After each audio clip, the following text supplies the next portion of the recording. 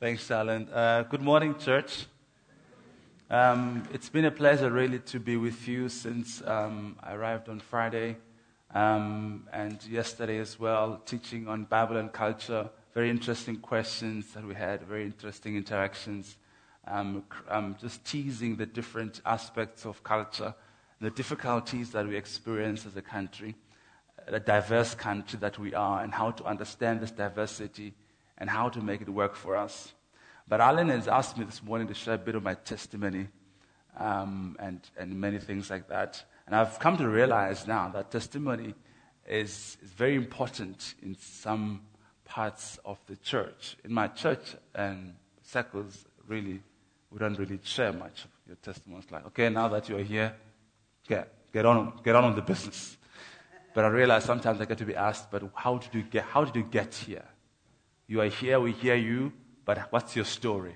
How do you get to this place? So I don't get to do that quite often, So I've lost both my parents at a young age.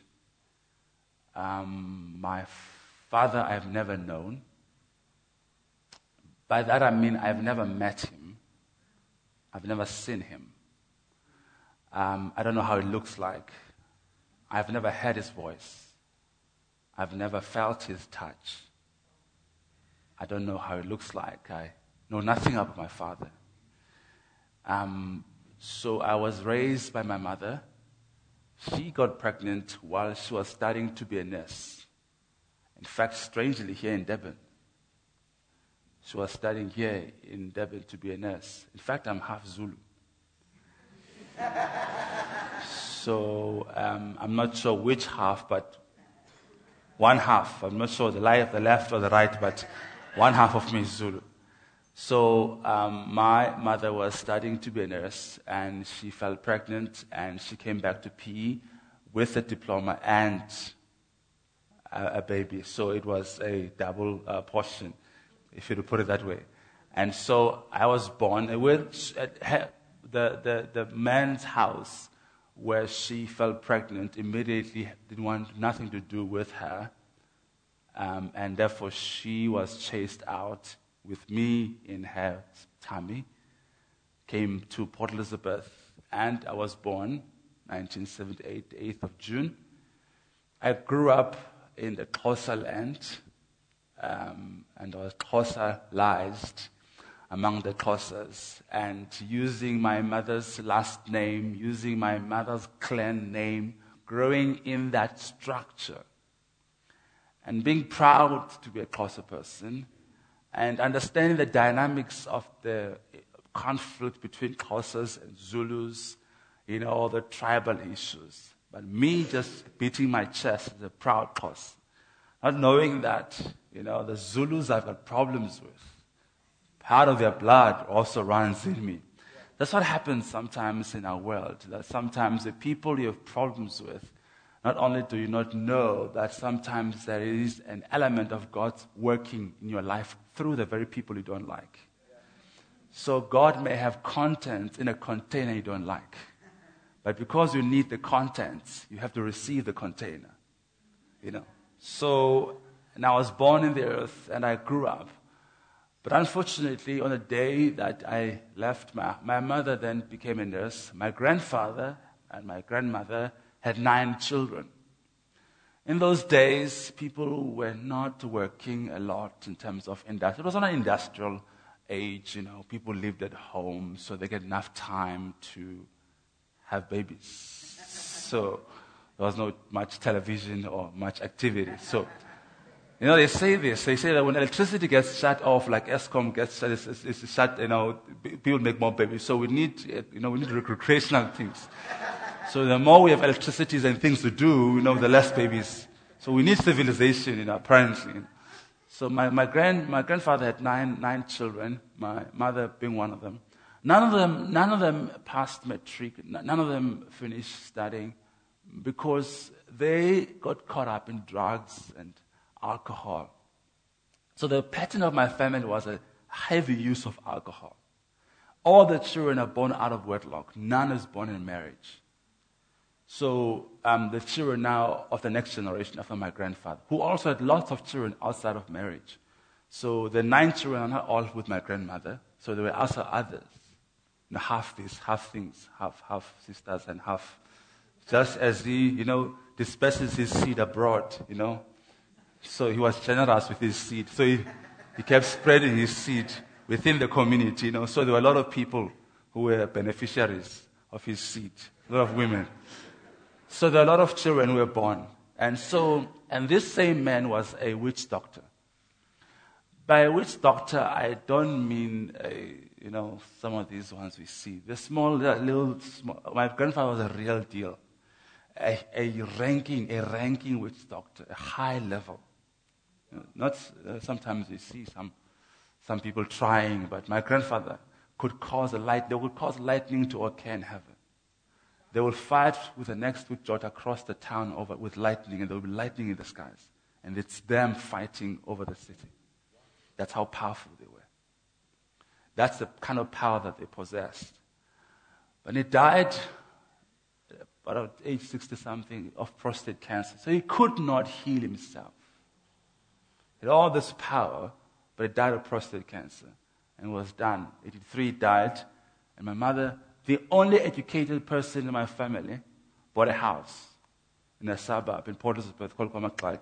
The suburb was designed for professional black people because at that time there was all this unrest in the townships and burnings and all of that. So they built a suburb specifically for professional black people, your teachers, your lawyers, your doctors. So it was semi-comfortable compared to other township homes with no amenities or toilets outside. Mine was 3-bedroomed, warm water, geyser, toilets on the inside. It was relatively okay. So I grew up relatively okay in terms of comforts.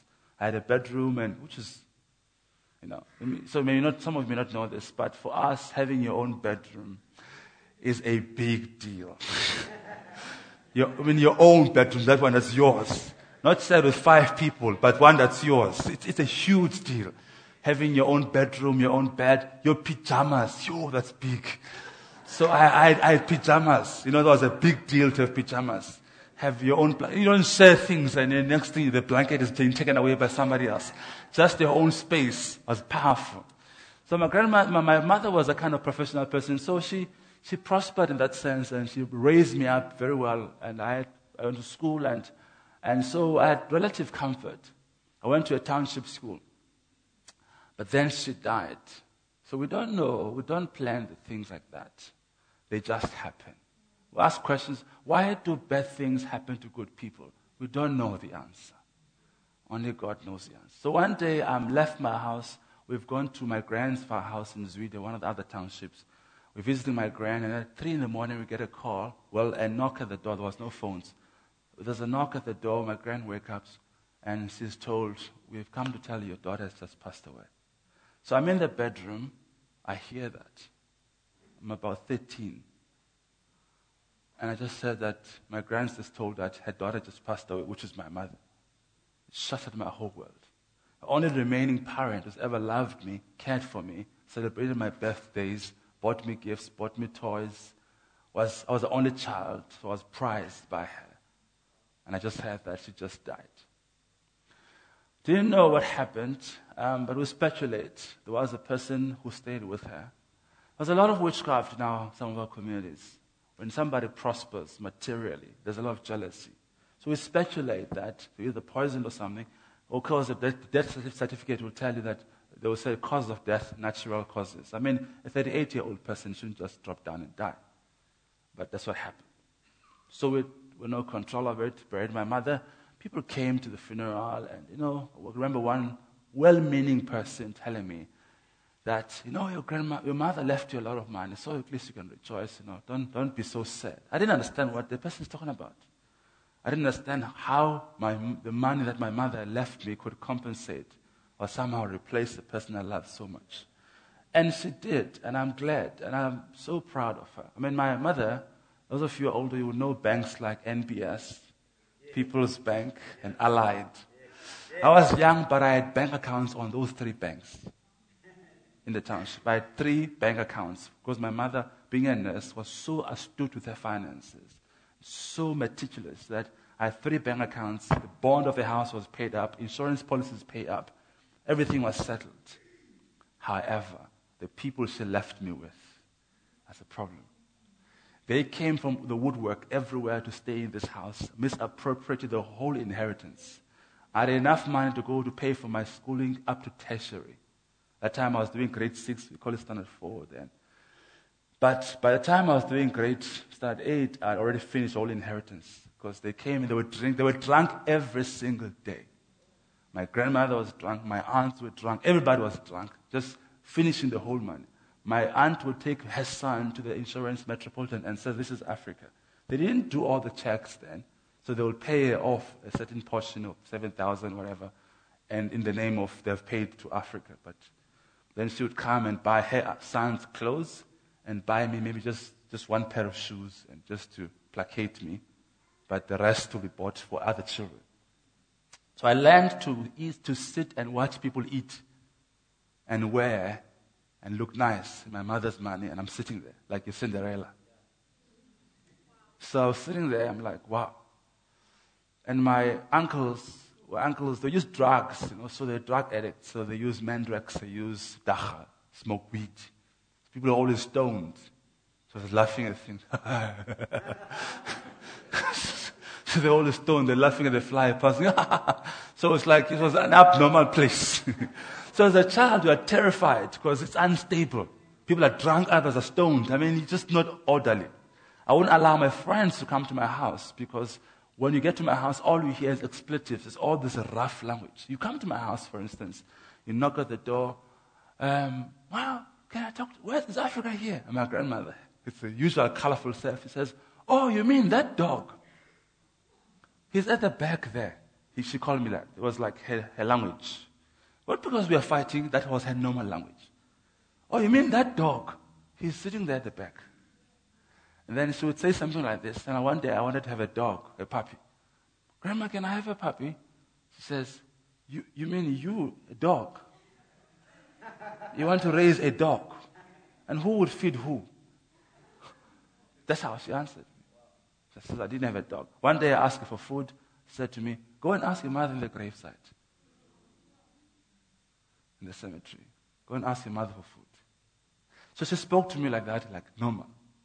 We did not fight. That's how she spoke to me. It was normal, under normal circumstances. That's how she treated me. So I was subject to these extreme levels of abuse. My uncle would beat me for something I don't know. Maybe he thinks he lost some money, and he would beat me, and I don't know what he's beating me about. Then later on, he would find his money, and he wouldn't come and apologize. And then one day, he would say something like this, you want to kill yourself? I'll buy you a rope. I'll help you along. You want to commit suicide? We'll buy you a rope. So that was the kind of family I grew up with. I believed that they were sent from hell itself for my torment. So I began to wonder, naturally, about God.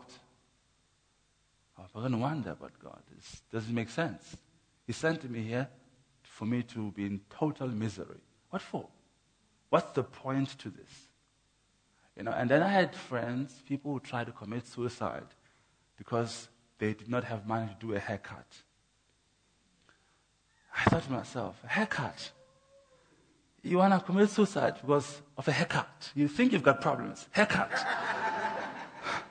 I'll write a whole book about problems. You think you've got problems. Haircut. I've got serious problems. The look of my hair is a list of my problems. A haircut. So I discovered something quite amazing. That when a person is blind, God gives them a strong sense of smell to compensate for their blindness.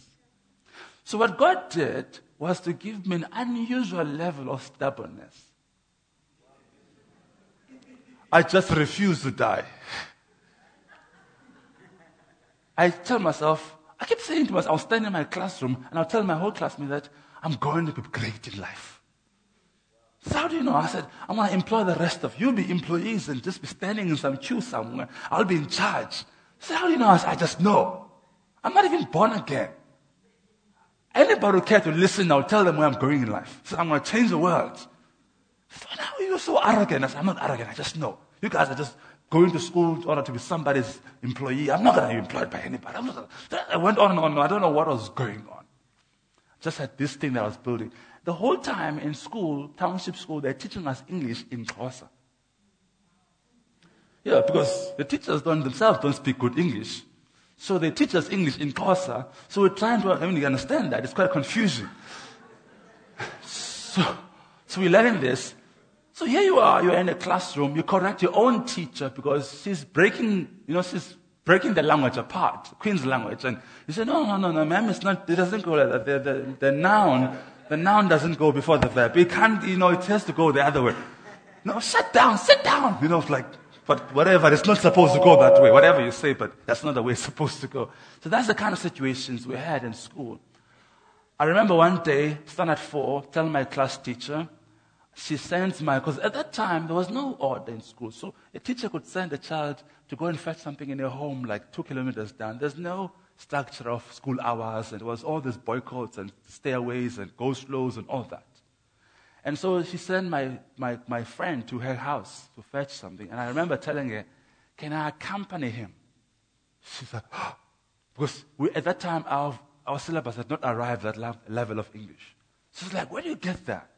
So I had this natural affinity to grasp words and be hooked on language. So what I did, I think somebody yesterday asked me, where did you learn your English? I don't know. So heaven gave it to me. It's like, boom. God gives you everything, including English, But what I used to do as well, I used to read old newspapers as a habit. When you are struggling, you find something to do to keep your time. So because I wasn't preparing to die, so I had to find a way of living. So when you eat your chappies, there's always this, did you know? So I would write those. I had exercise books. I like writing, so I would write, did you know? Did you know the fly has so many, legs? Did you know the pollen goes like this from one plant to another? Whatever they tell me, I would write it down. So I kept writing. I kept enjoying this because you create imaginary friends. You create spaces to occupy this misery you're having. Because you can't die, you see. You're not meant to die. You must survive. So you create avenues for survival. So I read and I would write things. And then I had a habit which only God knows what. I enjoyed classic music. Can you imagine? Out of the blue, I just fell in love with classic. I would visit somebody who was a friend of my parents, my mother, but I was able to visit this man. He's still a teacher, still alive. And I'm going to go back in his life and really do well by him in terms of blessing him because of what he did. So I used to eat in this house. I would spend as much time there as possible so that they end up cooking and dishing out. So we hang around watching TV, doing things, playing darts, just spending the whole day until, something gets done in terms of, and then I will eat. And when I get home, I don't mind whatever they're doing, but I know I'm sorted out. So this guy used to listen to Richard Clayderman, listen to Mozart, Beethoven, and Leyland and others. I love this music. Though all my groups listen to rap music from America, hip hop, and all this quiet, everything's bouncing, boom, boom, boom. It just didn't make sense to me why people must be bouncing up and down. I feel like it's just messing up your brain. It's like shaking your brain up. So I want to listen to this nice, flowing stuff. It was good. I enjoyed it. Didn't know what is that it also stimulates your mind. It helps your mind also. I didn't know that, but I just enjoyed it. That's how God works, mysterious ways, because He's got a plan for a person. In school, I would get something like 18 out of 20 in the composition of English in the exercise, and there was guys who would get 2 out of 20. So I would make joke and says, "Why don't you give me your 20? I mean, your 2, because you don't need it." And then, or even have to donate your 2 marks to me so that I complete it. Because you don't need. It's like you didn't write the exam. You might as well give it to me. But the whole time, these people who are getting 2 out of 20 are living in wonderful homes. Their homes, their parents, they own a shop somewhere. They are materially far better than me, but I'm intellectually far better than them. So I would then go and teach them English. We call our class Mind Your Language. Remember there was a sitcom from the UK where people just spoke bad English. We call our class Mind Your Language. Because people didn't know where the noun belonged, where the verb belonged. Because of the teachers, how they taught us. You don't know whether is at the end of the sentence or somewhere in the middle of the sentence. But you know it belongs somewhere. So we call it Mind Your Language. So I would laugh, and it was not good for me, but I would laugh at people speaking bad English. I just laughed. It was just funny. And therefore I would teach my classmates English, and then because they're living in this wonderful, beautiful, big house, and we're in a shop, and then they will be dishing out food. And there will be things like mashed potato and peas. That's amazing. To me, I was like, wow. So you try and stay there as long as possible until such things will come out, because you're not getting any of this for the foreseeable future. So you might as well stay here and get mashed potato and peas. I mean, who's going to be giving you mashed potato and peas at home? You're eating all this white samp, every day, and all that. So I used to eat bread as well at home. Bread, not with butter. I know butter came later. Bread and water. Not water with sugar, just water. And then go to bed. But I used to think to myself, he that laughs last, laughs best. Now I will laugh last. So I kept holding on to see how the script will end. I keep thinking, this movie can't end like this. I must hold on to this. It must end differently. So there's something in me that I was more curious as to how this movie ends, called my life. That's what kept me, the curiosity. And it can't end like this. There must be something. So my family was totally dysfunctional, like at the extreme level. Because when I finished my primary school and went to high school, nobody knew what grade I was doing. Literally. So I would forge my mother's signature. Whenever they say, give your homework for your parents to sign, I will forge my mother's signature. I'll look at documents and act as if a guardian has signed my homework. They didn't know that I passed on. I actually moved from grade 8 on my own to grade 12. Nobody supervising me. I don't know how. Just went to school with pens, hand-me-down pens. One nice man gave me his pens, but it's bigger size than me. So the pens are big. So, and when you put your belt in big pens, what happens? You've got multiple pleats that are forming off that are not normal. So I had got all those pleats. And then obviously I put my shirt out because I'm hiding this embarrassment. Then you meet your teacher. There's this strict one. Mhlope, put your shirt inside.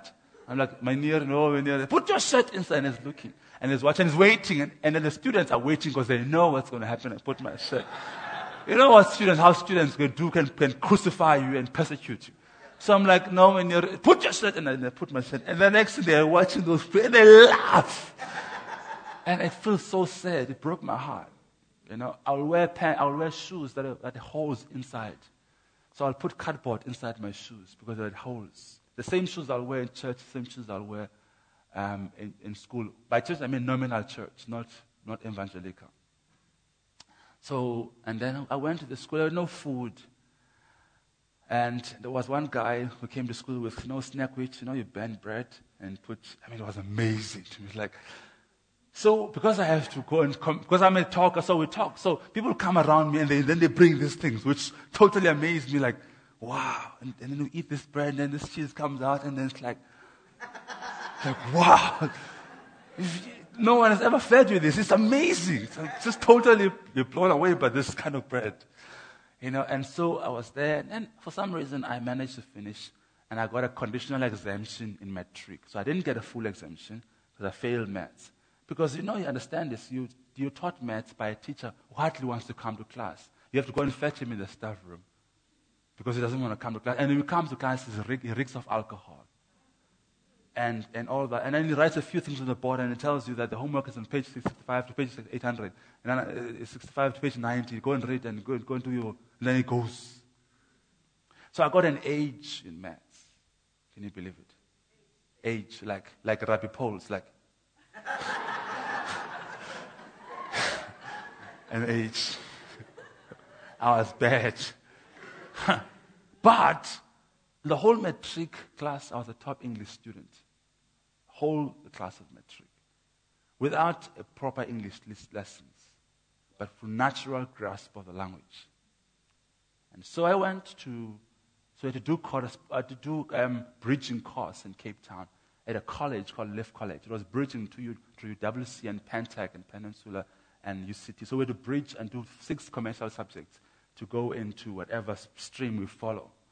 So I did that, and then I became, from maths, science background, then I became the top law student who did commercial law. Because I would grasp facts. So I became the top. So I would teach law to students who started law the first year I got to learn law this first year. But by the time of the middle of the year, I'm teaching people law, and then they bring things like pizza. When I saw a delivery of pizza to the residents, phoned by a student, I was totally amazed that students can be that rich. We call them sarcasm.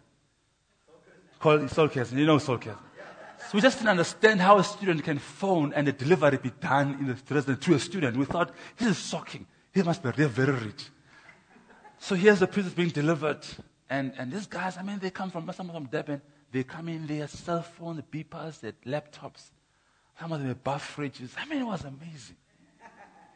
I was like, what? And then people fly back during the 10 days in March. For me, it was just impossible. It's a waste of money. I'm not going to pee for 10 days from Cape Town. 140 rands inter-Cape bus is like asking me to buy a whole house. It's a huge ask. Only time I go home is June and December. Even then, it's a huge struggle to raise 140 rands to go back home. And I don't even want to go back home to that mess called home. School is much preferred because there's 3 meals a day guaranteed from the dining hall. But it's fine, we live like that and experienced that, went to that challenge. And I had to leave the school, was done. Couldn't continue because there's no money to continue. Went back home. By the time I got back to school, I was already born again. How did I get born again? When I was doing my trick, some guys from Johannesburg came to our township to do an outreach in our hall. They booked the hall. Now, the way they did it was amazing because they did kind of things that young people enjoy. Good music. One. We just didn't. So for us, we were so hooked on these American singers, the Boyz II Men or whatever, 4 groups and vocalists and all that. They brought 4 guys from Johannesburg, recording artists, they were singing on stage. So we were like, the vocal talent, for us, part of what we thought was like, what a waste of talent. They could sing like R&B and make money like Baby I Love You or something, or I Miss You. They're singing about, so we're more curious as to the singing about this Jesus. That's a waste of resources and talent. They could go far if they just say Baby I Love You or I Miss You and sell records. Because that's what we saw with the American R&B groups. And so they brought those kind of guys singing on stage. We were like this on our seats because we had all these CDs of this American music. So we are hearing that which we hear on our CDs live now on stage. Just a live performance, just the PA system. Everything for us was new. We're not used to it. So we were captivated. The time the preacher finished his message and he made the article, said, whoever wants to receive Jesus, put your hand up. My friends, my co-drinking buddies, my co-sinners, my guys who walk with me in the life of sin and debauchery and all and fornication. Now I could see my hand going up. I said, what's going on now?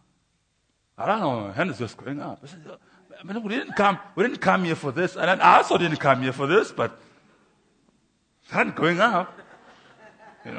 And so, but when we were in school, we were laughing at what was going on in that church. Because we had people that spirit-filled. Hey, people are spirit-filled. Crazy people there. They're falling. They're being pushed. And they're saying they're being healed. No, he pays them to say they're being healed. So we made a joke out of it, and we call it a clown, a circus. We call the preacher a clown and the whole thing a circus. I didn't know I was about to join the circus and be a clown myself. I didn't plan for that one. But God knew that you shall be in the circus and you shall be a clown also, which I am doing now. So I got saved like that, met the Lord, touched my heart. I got to understand something. All things work together for good. Not all things are good. All things work together for good. to them that love God and are called according to his purpose. So I got introduced to the Lord Jesus, and then I got to be told, shocked me to be told that God has a plan for my life. And God knows me. I said, okay, that sounds interesting. He has a plan for my life, and he knows me. And then I remember one day we had a service. This preacher is still my spiritual father. The man is powerful. He preaches, he sings, he plays the instrument, he prays for people. He's got boundless energy. And one day I remember he flew from Chicago, came to a conference. He stood for 3 hours after just flying back from Chicago. He's got that kind of energy, praying for the sick and all that. So he was an inspiration, and he was young as well, so we could relate to him. So I remember one day there was a service, and we were singing and worshiping, and the power of God came upon me. I remember I felt like there was needles going through my body. It was like my body was tingling, the presence of God. And I felt this anointing. Now, for me, the whole point of it is that he really knows me. Like there's everybody here in this building, and he comes to touch just me. And I don't see him around me, but I feel him. And I tell him this is the God who made heavens and the earth, and he reduces himself to be contained by this small, frail, troubled young person. So I got curious about this God. It's like, who are you? How are you? Who are you? You just come from heaven somewhere. You just go and travel, zoom, into a hall. And just find a young person who's just so much trouble and just go, boom. Wow. I was shaking like a leaf. What's going on? And I was taught that this is how he does it. And I've lived in my life, therefore, just hooked on the fact that service ain't no service for me without God's presence. I'm not coming to church. I stay at home because I don't know what I'm going there for. I am so hooked on God's presence. I got to feel God's presence. One day I was flying back from Amsterdam, ministering in Europe, and this Muslim, I was sitting next to a Muslim chap on the economy, and he kept praying every hour because every hour they go, they mumble their things. So I'm busy watching the onboard entertainment. So I felt guilty because I said, Muslim is praying every hour. Maybe I'm just watching here, laughing the whole time. I think, maybe it's time I also pray, Because people are fine with Muslims doing their stuff, but they think we are crazy. They think Muslims are normal. I said, no, it's about time that I also act like this normal. If this is normal, I want to be like this normal. So the Muslim will go mumble, I'll also mumble in tongues. But I won't make noise. So he goes like, so now I'm also doing my stuff. I'm like, whatever he's doing in the spirit, I'm counteracting it. It's war. It's doing war in the spirit. So I was praying in the spirit, and I felt God's presence. And I thought to myself, I'm about 35,000 feet above the ground, flying over Africa, in some economy seat, in some middle seat, and the God of heaven locates me right there. Zoom! This is amazing. You know me just wherever I am. You don't miss me. You just know this is where my son is. He cannot hide from me. That was amazing to me. And I got to understand that people like us don't need anything but just humility, and God's presence would come in our meeting. That's what I discovered. And it amazed me. The richest person on earth can never summon God's presence. The most powerful politician cannot say, God, come here. But the most simple, humble people with nothing in their pockets, with no titles, with no pedigree, with no privilege, can say, God, we are here for you. And it just shows up. Amazes me. People like us can just do that. We have no titles. We are not known. We have no huge bank accounts. We are ordinary people who can just say, we are here, Lord. He says, you are here in my name? I said in my name. If you gather 2 or 3 in my name, I shall be there. I'm not missing the party. Are you having a party in my name? I am not missing that party. God says, I'm showing up. It's my party. I better be there. It amazes me that God can do that for us. And some people still walk around with their heads looking down, feeling sorry for themselves. Now let me tell you something. Stop feeling sorry for yourself. The pity party you try and do, nobody will show up except you. Take it from me, ain't nobody has time to feel sorry for you. Life goes on. So what have I done? I've forgiven all of them. I've buried them. 5 funerals I've done in my family. 5. I've buried 5 people. I've taken them to the hospital. I've paid their bills. I've done everything to make sure they don't die. They died still. And I buried them. And I fed them. I bought them food. I took care of them. I nursed them. And I buried them. Because life has to go on. It's not nice. But life has to go on. Because then you discover that there is a plan that supersedes all of that which you've gone through. I want to read something in my book about purpose and culture. Purpose is what we are born for, but culture is what you're born into. Purpose has to do with your reasons for your birth, while culture has to do with circumstances around your birth. Purpose caused your birth, while culture is only incidental to your birth. Purpose does not change, but culture does. Purpose is God's gift to you, but culture is man's gift. Purpose is heavenly, but culture is earthly. Purpose is worth dying for, but culture is not.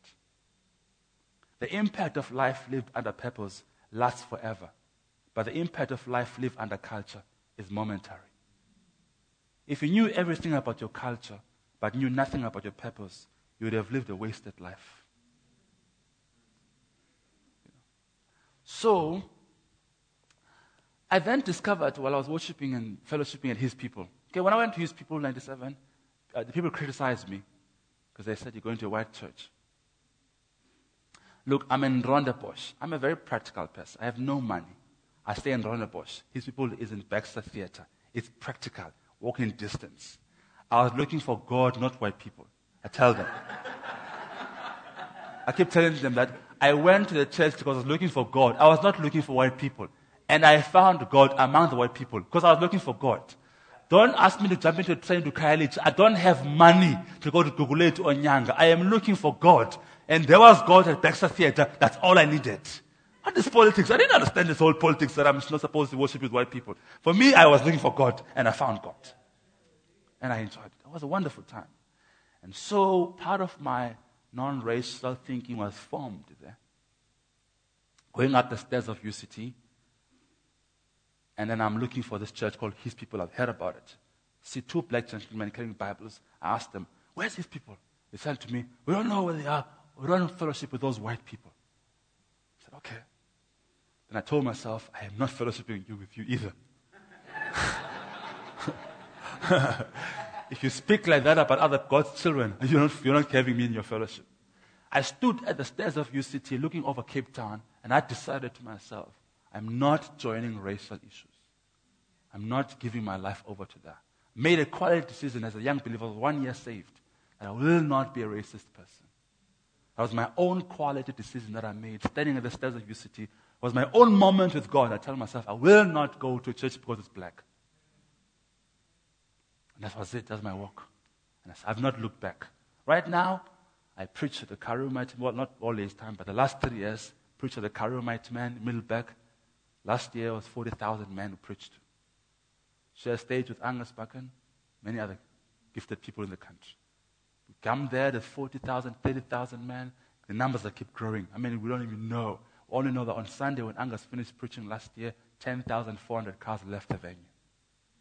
So you do the math. If every car has at least average of 3 people in the car, we're talking at least over 30,000 people. We're not counting the buses.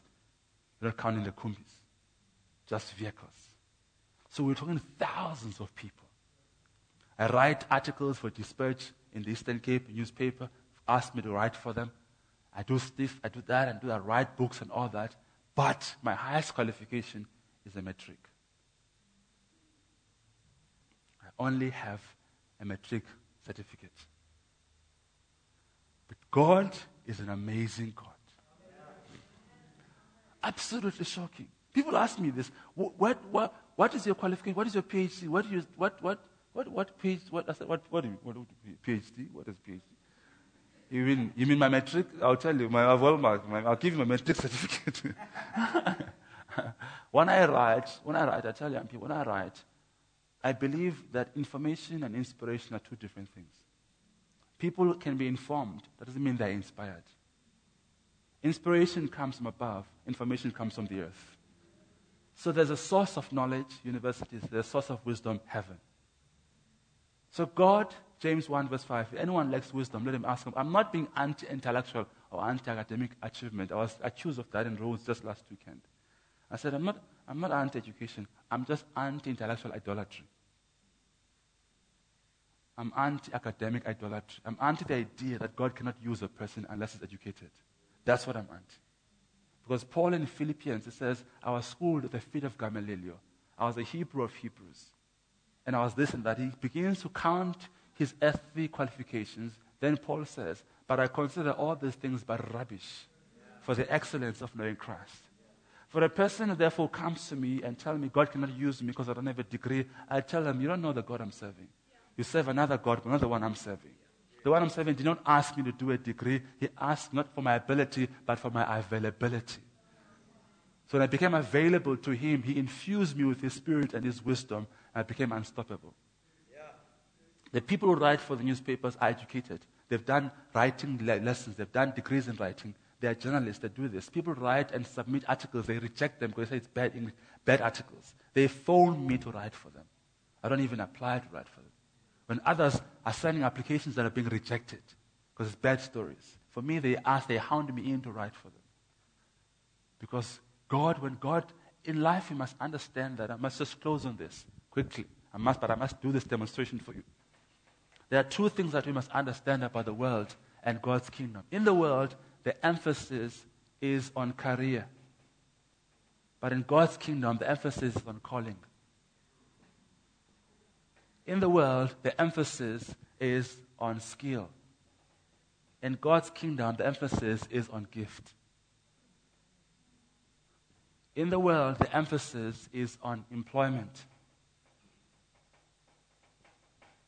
But in God's kingdom, the emphasis is on deployment. You can never be unemployed where God has deployed you. No one can fire you from your purpose. They can fire you from their companies, but they never fire you from your destiny. A person's own destiny is unstoppable. No one can ever fire me because nobody's ever hired me. I've never applied for a job all my life. I've never sent a CV anywhere. Anything I do, I'm being asked for. I'm being headhunted because I'm operating in purpose. I don't need to apply for anybody's favor. I don't need to apply for anybody's, please do this. I don't have to apply for anything except to humble myself before God. Yeah. And the God of heaven, he says, your gift will open doors for you. Will place it before great person. So God has placed me in a position where he directs the steps of a righteous man are ordered by God. He directs my steps. I've never believed God this day that he can do great things with ordinary people to confound the wise. I believe God this day more than ever before. That if you submit yourself to God, nothing can stop you. Because God is so powerful. He just wants humble people who will say yes to him. Like Mary was 16 years of age, betrothed to be married to Joseph, and God says, Hail Mary, you are highly favored of God. She didn't qualify to bear the child called Jesus. She just had to be available. So God doesn't call the qualified, but he qualifies the called. Amen. This is my story. I want to close and pray on that. That's fine with you. That's my story. We want to pray together. Been listening to my story. You've got your own issues as well that you're facing. You're not needing, let me tell you this, none of us need something from America, from else. We just need information. We just need heavens to open upon us. Sometimes we think a solution must come from somewhere else. We've built a church in Port Elizabeth. We're still building, though, in a township. People ask us, where do we get the money? We always think money must come from a sponsor from America, from somewhere else. We bought a building, 650,000 rands. We paid it off with installment sale agreement with no bond. In fact, when I wanted to do a bond, the estate agent says, you cannot do a bond, not you. You must trust God. I didn't understand estate agent can say those things. So we bought the building, we paid it off. We're busy fixing it now. Not a single response. People in the township cannot believe it because we expect that a township church cannot afford certain things. So we fixed the building. But the interesting thing about how we got the money, that one day I was preaching in church. Then I turned around prophetically and I said to the church, 70 people, I said, by this time next year we'll have 1 million rands. And I looked around and thought, what did I just said? I didn't believe what I just said. And I was frightened because by this time, next day can be measured. It's not an open-ended prophecy. And I said, next week I repeated that thing because I felt I must just push it. I tell you, by God is my word, by that time next year, a church in the township that had 70 people, no benefactor from anywhere, had 950,000 rands at FNB account or 50,000 rands at UPSA account, with R1 million by that time. I don't know how it happened. Wow. We bought a building, cash. We own our building. Got enough parking. We're busy fixing it for children's ministry. I don't know how we've done what we're doing. But by the grace of God, people tell me I grew up poor, my mother left me, my father told me. I said, no. Your problem is you don't know God. Not what happened to you, but what happens in you. What happens in you, in your heart. So we want to pray together. Yes, you can play. Go ahead. So I want to pray for you here in Sarepta. You have your own experience, your own background, your own situation that you have faced. Maybe not believe God. Maybe you're just shaken. Your faith is just, you're doubting if God still even knows you exist. You think you are of no significance to God. My father, my daddy, I call him my father. I tell my church members, don't say our father. It's not enough. Say my father, my Abba, my daddy. My source, my pater. Is it good enough to say our father? Say my father, my daddy. The father of orphans, the husband of widows, is my daddy. He knows me by name. I have an Abba, my source. I lack nothing because my Abba watches over me. He's Elohei Rohi, the God that sees. He keeps watching over me. Let's stand together and pray. In fact, let me put it this way. If you need special prayer around the issues I've discussed, please, Alan, do you want to come and maybe?